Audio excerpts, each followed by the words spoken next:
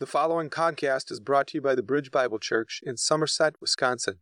For more information, please visit our website at thebridgewired.com.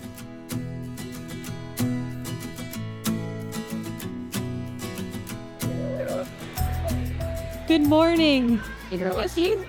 Good morning, brothers and sisters.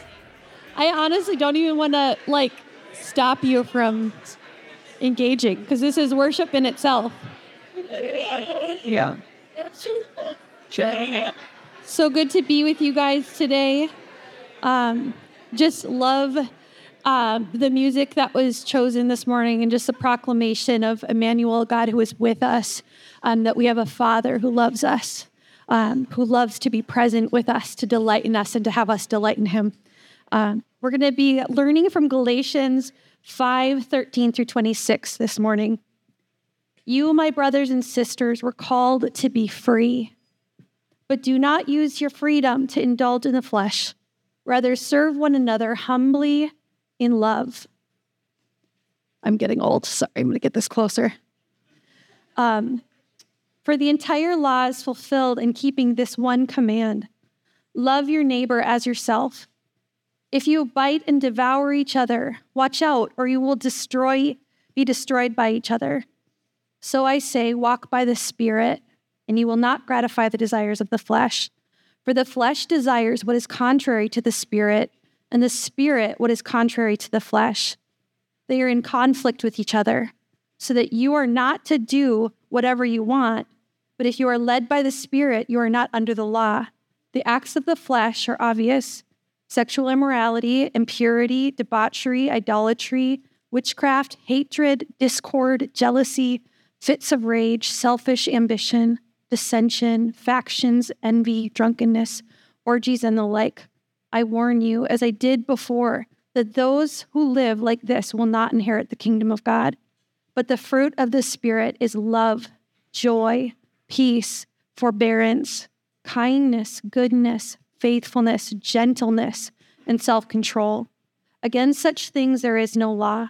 Those who belong to Christ Jesus have crucified the flesh with its passions and desires. Since we live by the Spirit, let us keep in step with the Spirit.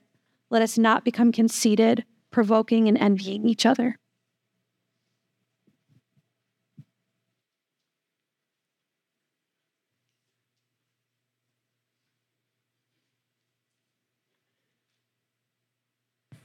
Good morning. This is on. Wonderful.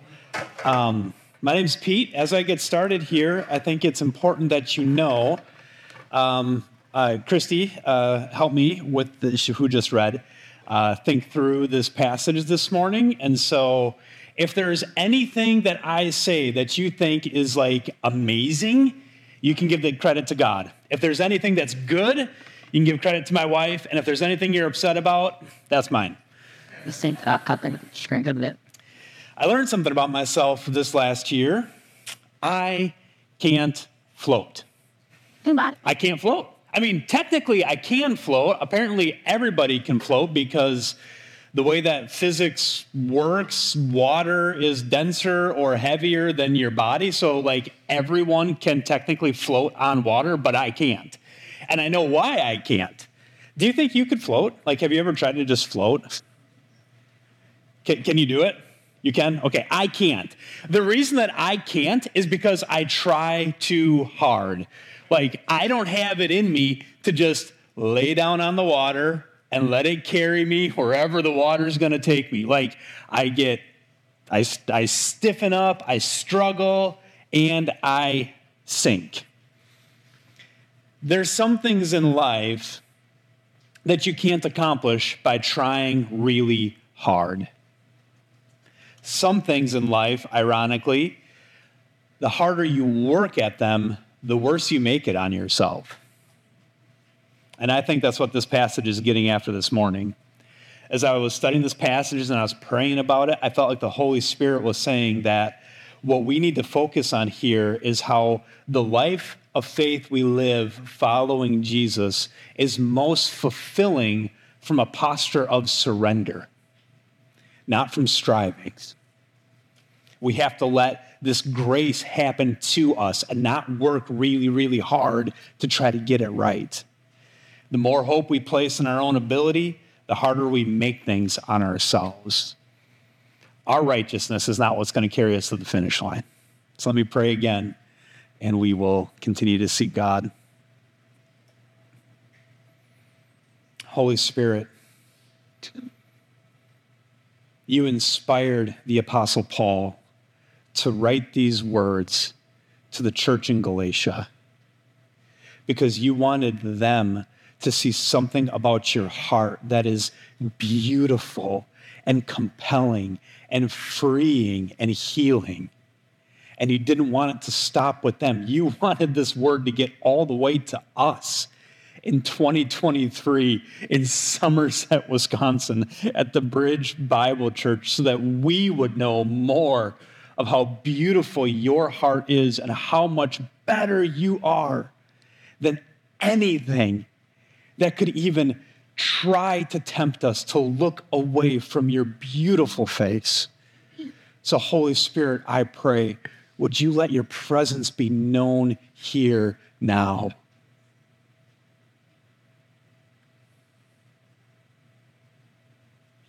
More than praying that you would remove the distractions, God, I pray that you would exalt the name of Jesus, that who you are would be so compelling that we wouldn't want to look away.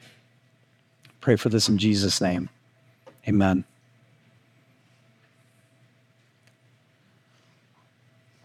There's a lot going on in this passage, and we could spend a lot of time talking about a lot of different things, but I think one of the main things that God wants us to see through this word is just how much he loves us, right? Because God is telling us he wants us to walk by the Spirit. Like God is inviting us into a deep, personal, intimate relationship with himself. He's not looking for a drive-by. He's not looking for anything quick. He wants a long-term, committed relationship that's personal and intimate and daily, step by step with us. He wants that. He wants to have that with us so much that he even warns us. He gives us a list of things to be paying attention to so that we can tell when our hearts are starting to drift away from him.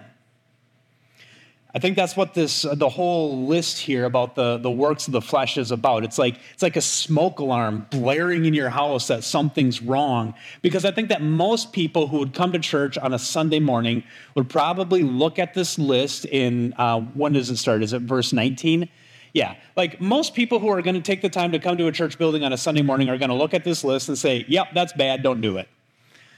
So I don't think necessarily that this is a list of things that we're supposed to avoid doing, though certainly we should.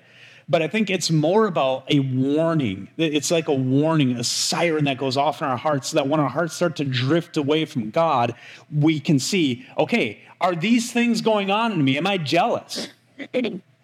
Why am I jealous? Who am I jealous of?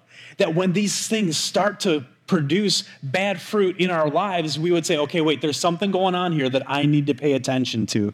But out of all of these things, I think there is one vice here that is the sneakiest little devil of the whole list, and it's selfish ambition. I don't know what these translations get the concepts. Concepts are there, the words are different, but the idea of selfish ambition can sneak in subtly, like a covert spy, and we don't even necessarily recognize that it's going on. Like, you might know when you burst out in a fit of anger or rage. Like, that makes sense. But how do you know when your ambition is selfish? Because that's something that's going on underneath the surface, right? Like, that's the reason why you're doing whatever it is that you're doing. So it really doesn't matter if you're doing a good thing that people would cheer you on for, or a bad thing that people would look skeptically at you for. It's the reason why you're doing whatever it is that you're doing, good or bad. Because at the end, this is what it's all about, right? Like, isn't this what Jesus is getting after? Our hearts? Doesn't he get after the Pharisees for honoring him with their lips, but having hearts that are far from him? The greatest commandment is to love the Lord your God with everything that you have. Not your religious commitments, not your doctrinal dispositions, but to love God with your whole heart, giving him all of who you are. We can all be deceived into doing the right things for the wrong reasons. In one sense, being in a church service on a Sunday morning could potentially be one of the most dangerous places for your soul. It could. Because you might be here with selfish ambition and nobody would know. Because you're doing the good, right religious thing in the right religious way. But if your heart is filled with selfish ambition, then even doing good things can push your heart further away from God, even things that God has said we must do. I've done this. You pray for the wrong reasons. And selfish ambition it starts to strangle the life out of your soul. You start to set up these religious expectations on yourself that you kind of rig the game to set up these religious expectations that you can meet and then judge other people when they don't also meet those religious expectations.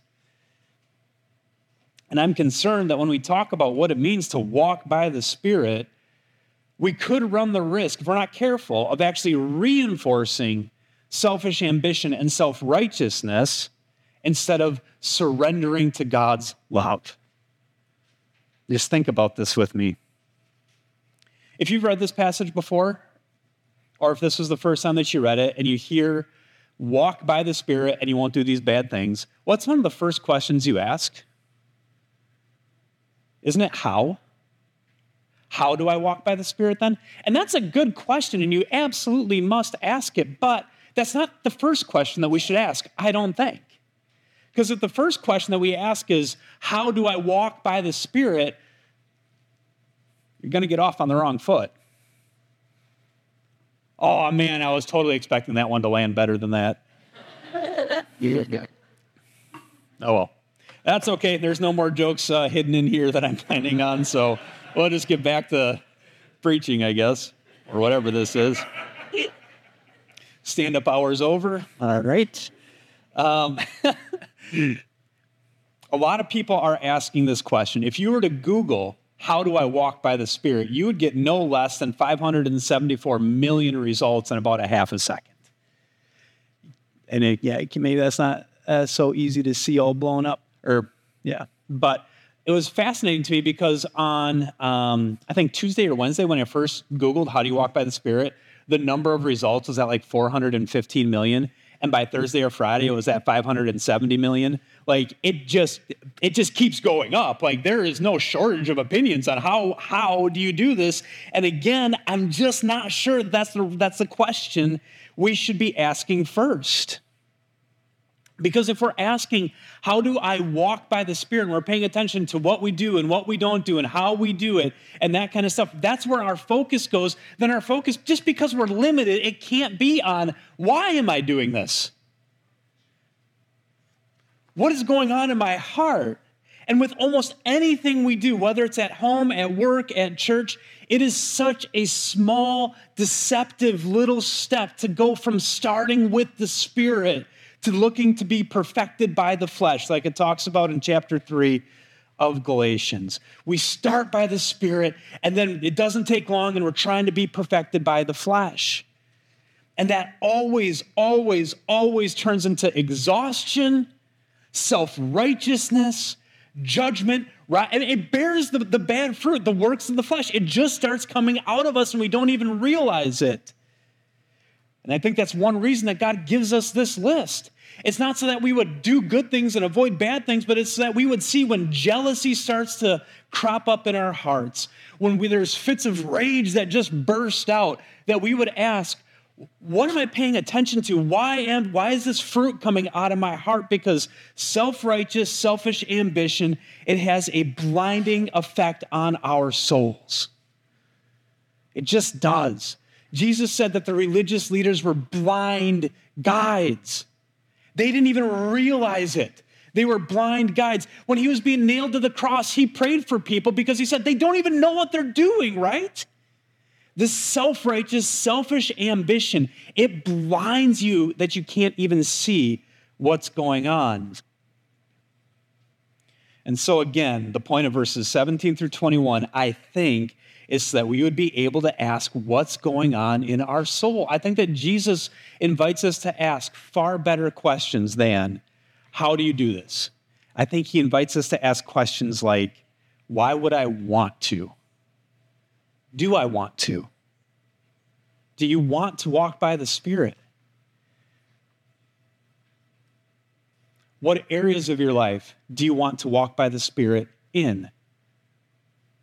Are there areas of your life that you hold back from the Holy Spirit? Why? Why are you willing to give God some parts of your heart and not others? And what does all of that reveal about what you most treasure? What do you find the most satisfying, important part of your life? Whose kingdom are you most ambitious for? Whose kingdom would you let crumble? And why? Those are the kinds of questions I think that God wants us to major on, and that not to shame you, not to load you down with guilt and expectation that you can't possibly carry, but to expose the false lovers who have deceived you. These false promises who are dangling a carrot out in front of you that you will never be able to obtain. And even if you could start to, it wouldn't satisfy your soul. They can't deliver. And so I think God wants us to ask these questions so that we can see the ways that our hearts are tempted to stray from him, so that he can give us what's better, that he can give us himself. He wants to satisfy all of who you are. He wants to satisfy the core of your being with the greatest gift he could possibly give, himself. And he wants you to have free, unlimited, unhindered access to him. That's what he wants you to have. Now, I'm not good at asking these kinds of questions. I'm not nearly as attentive to my heart as I ought to be. And I think that's one of the reasons that God let me marry this amazing woman, because I think God wants me to learn how to love following the Holy Spirit.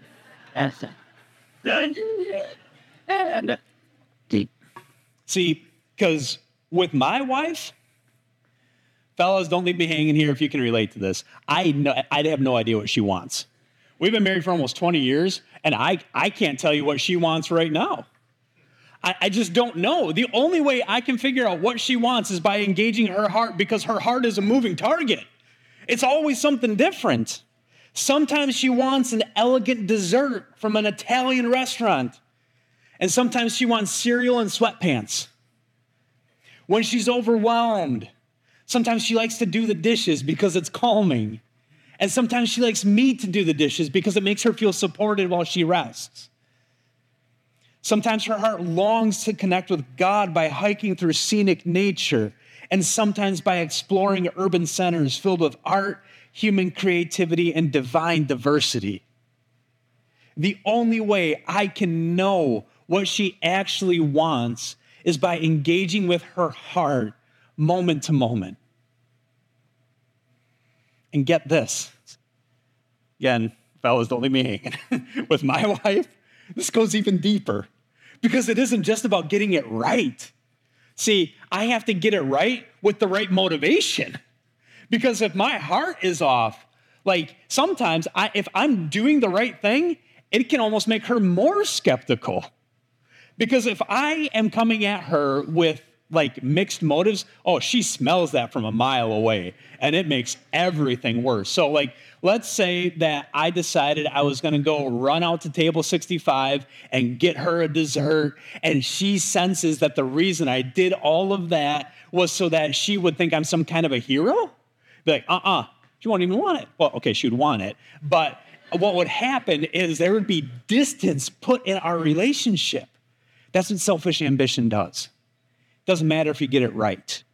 If you are engaging any relationship with a person or with God, If your motivation is selfish, you create distance in that relationship.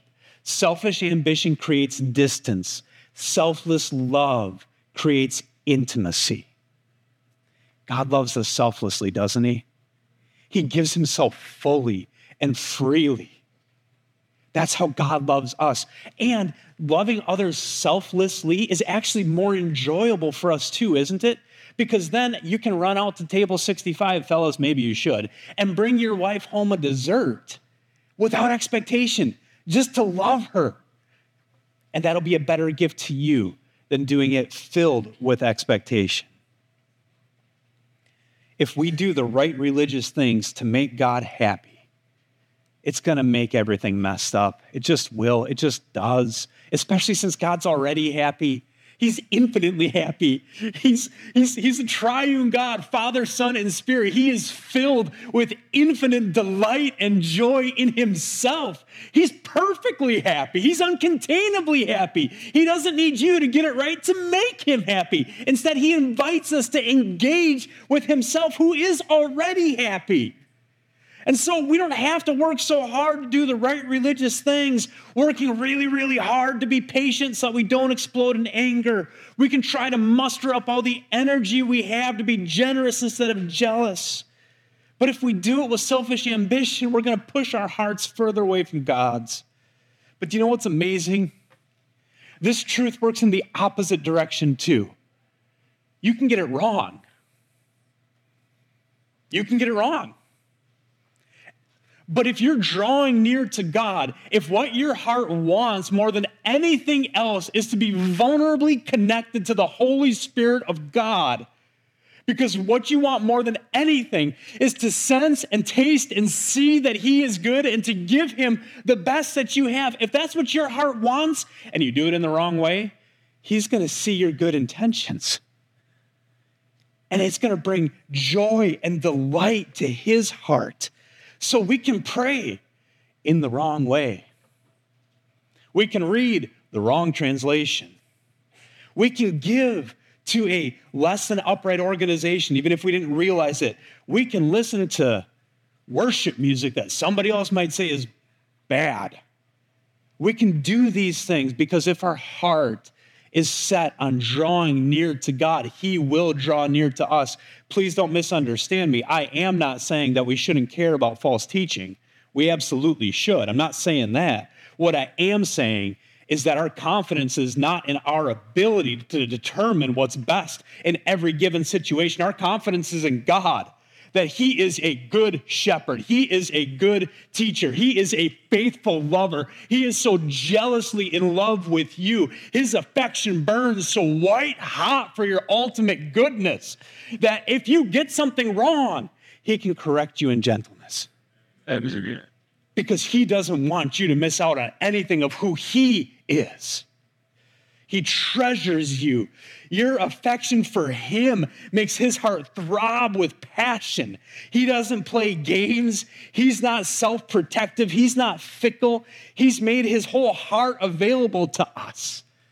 And so when we say yes to him, when we respond with unguarded desire for him, he's promised that nothing in all of creation will ever separate us from his love, even us getting it wrong sometimes. Amen?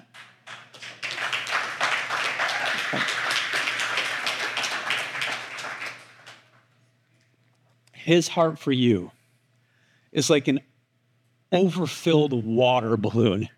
The slightest pinprick of your love is going to make the Holy Spirit gush out all over you. He can't hold it in, and he doesn't want to. And if you have trouble believing this, please look at the cross. That's God's ultimate, forever guarantee of his love for you, that you can get something a little bit wrong for a minute and he's going to cover it. While we were still sinners, Jesus died for us.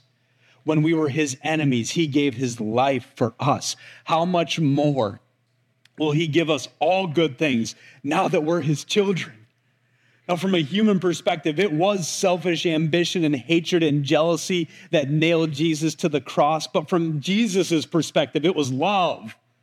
love for the Father so unspeakably, ravenously passionate that he would pay for our sins so that through Jesus we could be forever caught up in the infinite love of God that dances between Father, Son, and Spirit. That's the Spirit we're invited to walk in. It's the Holy Spirit of the God who is love. What else would you want to walk in? Who else would you want to give your heart to? He is the only faithful lover who will never get it wrong. So we can get it wrong because he's gotten everything right. And by giving our hearts to him, he makes us increasingly right with him and with others. And so that in Jesus, we are free to love God with reckless abandon. I think that's why there's no how-to here. I think that's why verse 16 does not give us a how-to, because saying, how do you walk by the Spirit, I think is like asking, how do you fall in love? I don't know. It happens to you by looking at the one who is lovely, spending time with the one who is lovely, delighting in Jesus more than anything else. This is not a formula. It's not about getting it right. It is about falling in love with Jesus, and he is so stinking amazing. Please don't try to sanitize him or shrink him down to a God that you can manage. Don't do that. He's too good. He has too much good for you. Just look at his life. Just like my wife, I can't get a beat on Jesus either. Like, read the Gospels. Sometimes he gathers the crowds to himself and then he'll feed them so that they stay longer. Sometimes he walks away from the crowds. Sometimes he says things that makes the crowd walk away from him. Why does he do what he does at any? I don't know. You got to seek him. He raises Lazarus from the dead, but only after he lets him die. He was healing people like crazy. Why? You got to seek him. Sometimes Jesus taught with stories. Sometimes he was painfully direct. And this is the God we get to pursue every day, wherever we go, in every interaction, in every part of our lives. We walk by the Spirit, not just when we're in the right religious circles, but everywhere, all day, at home, at the grocery store. I mean, you ever do that?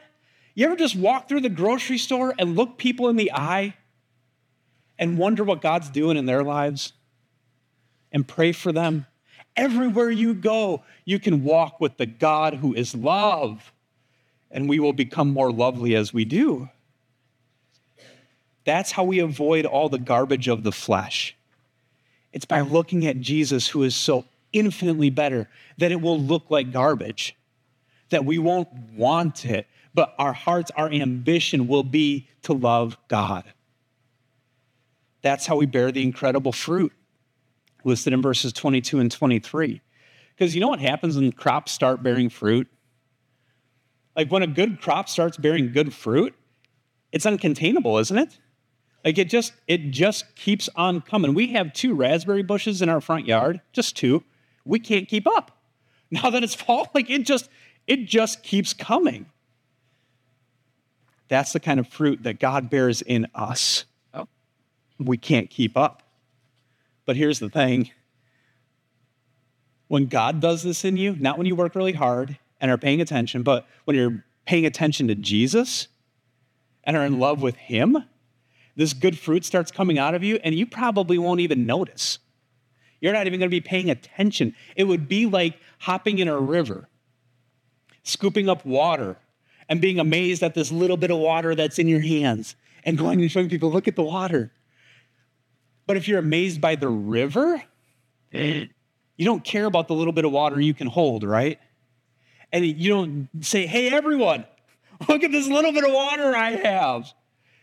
If you want to glorify the river, you say, hey, everyone, come look at the river. You can stand in the source of it. You can't contain it. You can't control it, but you can float in it. Some people can. Yes. I love the way that David Benner puts this in his excellent book, Surrender to Love. He writes this: obedience, that is the grudging fruit of willful determination, does not give God any more pleasure than it gives a parent. Paradoxically, The abundant life promised us in Christ comes not from grasping, but releasing. Not striving, but relinquishing. He goes on to talk about surrender. He compares it to floating in water. He writes this: you cannot float until you let go. Floating is putting your full weight on the water and trusting that you will be supported. Isn't that a great picture of what it means to walk by the Spirit? Church, it doesn't matter if you've been walking with Jesus for 60 years or 6 minutes. God just got a hold of your heart in this service. Like, this is what we all get to do. We get to float on this river. We are surrounded. We are surrounded by a wellspring of living water. We get to give ourselves fully to him and trust that we can let go of everything and he, Jesus, will support us.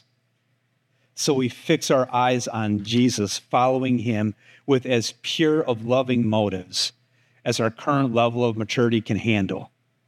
And then we will bear fruit that cannot be contained. Who can we be envious of when we are saturated with and satisfied in God's love? Who are you going to be jealous of when you get Jesus? Why would we waste our energy being proud of ourselves when we can live in constant awe and wonder of God?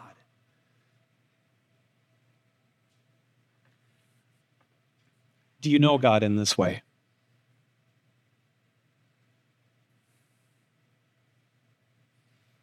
If you do you want to go deeper? You can. Right now, today. Do you want to know God in this way? Because you can. Right now, today, Jesus has done everything necessary so that we all can have God now, in this moment. And so we're going to spend some time praying together about all of this. We're going to invite the Holy Spirit to show us what we might be holding on to that's causing us to sink.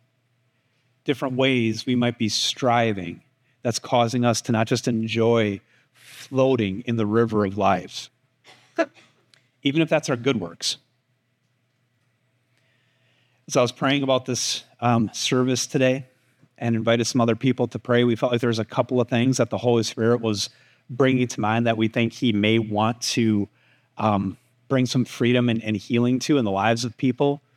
And so what we're going to do is we're going to take a few minutes. Andre's going to come up and he's going to play some instrumental music for us so we can just sit silently in God, well, kind of silently because the music will be going, but we're going to just sit in God's presence. And we're going to ask the Holy Spirit to speak, believing that we don't want to just talk about God. We want to talk to God.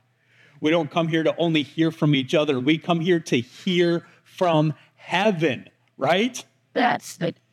We believe that God wants to speak. And so Andre's going to play some instrumental music, and we just want to invite you to encounter God, to be in his presence. However you feel, you can engage with that and trust that God is going to speak to each one of us. There's just a couple of things that we believe God may be wanting to do here in this service. So one is just have a sense of that there's a fear that might be crippling to some. And God wants you to be liberated from that, to walk into his freedom. And again, not in shame, but in the confidence of a good father who will protect you, who will provide for you. A second thing that we felt like God might be doing in this service is inviting people to breathe deeply, to not live in this anxious, with an anxious fear that can be just paralyzing and not really let you be fully who you are. So fear and anxiety, might God be wanting to free you from those things or meet you in those places. So I'm going to pray in a second. Andre's going to play the music here. And then after a little while, Christy's going to come up and close this time. And then when the worship team comes back up, Instead of just closing the service with us all singing, we'll do that. But the Rybackys have organized the prayer team so that different people will be in different portions of the building, so you can go pray with people too. So first, we want to give everybody an opportunity to meet with God directly, but we come together as a body. And so we also want to give people an opportunity to be prayed for too with other people. So we're going to just have some time of contemplative prayer right now. Then the worship team is going to come back up. Christy will give more direction at that point, but let's pray. Let's continue to meet with God in a different way now.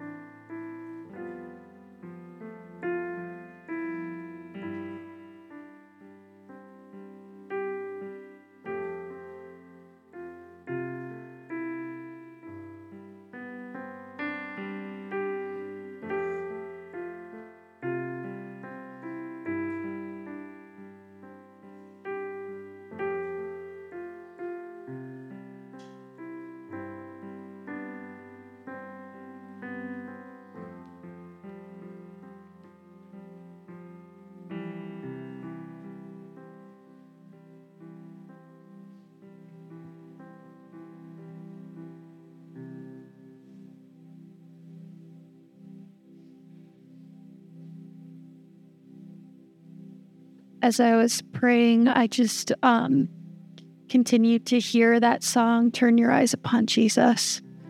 So I think that's the invitation this morning. Turn your eyes upon Jesus. Look full in his wonderful face. And the things of earth will grow strangely dim in the light of his glory and grace. So Jesus, we thank you, Lord, that you've instructed us not just to bear this fruit, being filled by your Spirit, to also bear the fruit of repentance, God. We thank you that your repentance is kindness, that it's an invitation to freedom, the freedom that you have invited us into, God, the freedom that you have paid in full for, God. That when we look at your face, so when we see your character, that we have nothing to fear, nothing to hold back. You are life itself. You are breath, our creator and our sustainer, the lover of our souls. So Jesus, we do thank you, Lord, that when you show us things in us, God, that cause hindrance and entanglement, it is not to condemn us, but God, it's in your compassion, in your relentless pursuit of our hearts, to set us free, to be loved by you, God. And we can't not love you in return.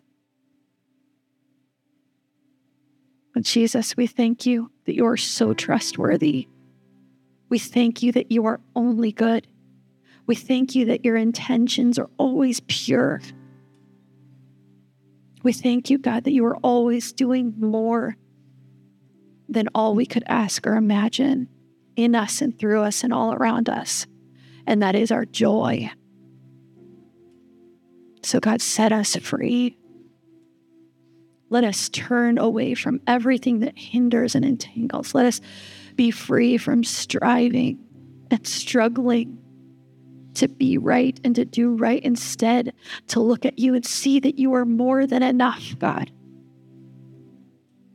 Let us see who you are. We just ask for healing in this place, as there are so many reasons why we struggle to trust you, why we struggle to see who you really are.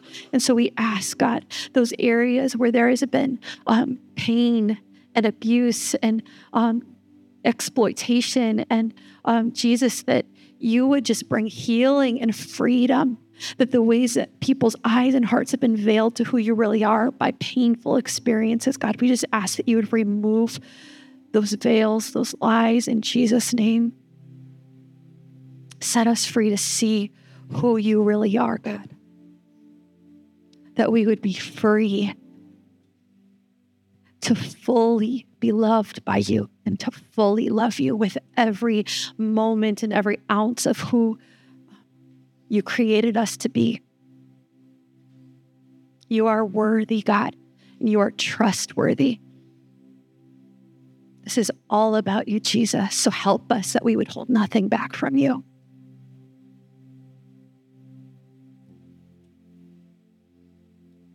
Thank you, Jesus. Thank you, Jesus, that we can come to you in vulnerability, that we don't need to be strong in and of ourselves, that we can come in our need and our dependence as children. Say, Father, we need you. We need your help. And that you are relentless in your response, full of compassion and help. You are good. There's no flaw in you.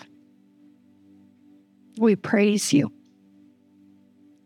We put ourselves and our hearts before you today. Say, move in power. Have your way, God. Beautify your church. Set us free to rejoice in all of who you are. Amen. As Pete had mentioned, we're going to continue to just use these next few minutes to engage in worship, prayer. If you want to just continue to listen to what Jesus is saying to you, what you feel he's doing in your heart, please be totally comfortable to continue to be still and sit that responsive to whatever he wants to say and do. If you want somebody to talk with you, pray with you, there will be people throughout the sanctuary and I think outside of even this space, if you wanted to just invite somebody else into that freedom that God is inviting you into today. But we're going to continue to worship and just, Jesus, we give you this time, set our eyes on you, be so exalted in this place, Jesus. Set us free to love you more than we ever have today. In Jesus' name. Thank you for listening. The Bridge Bible Church stands to exalt the name of Jesus. We seek to be a community that gives glory to Christ above all things and welcomes all people to join us in worshiping Him. If you don't have a church home, consider visiting ours. We are ordinary people who want to live life with authentic faith. For more information on how to get connected, deepen your faith, and experience what God has for you, please visit our website at thebridgewire.com.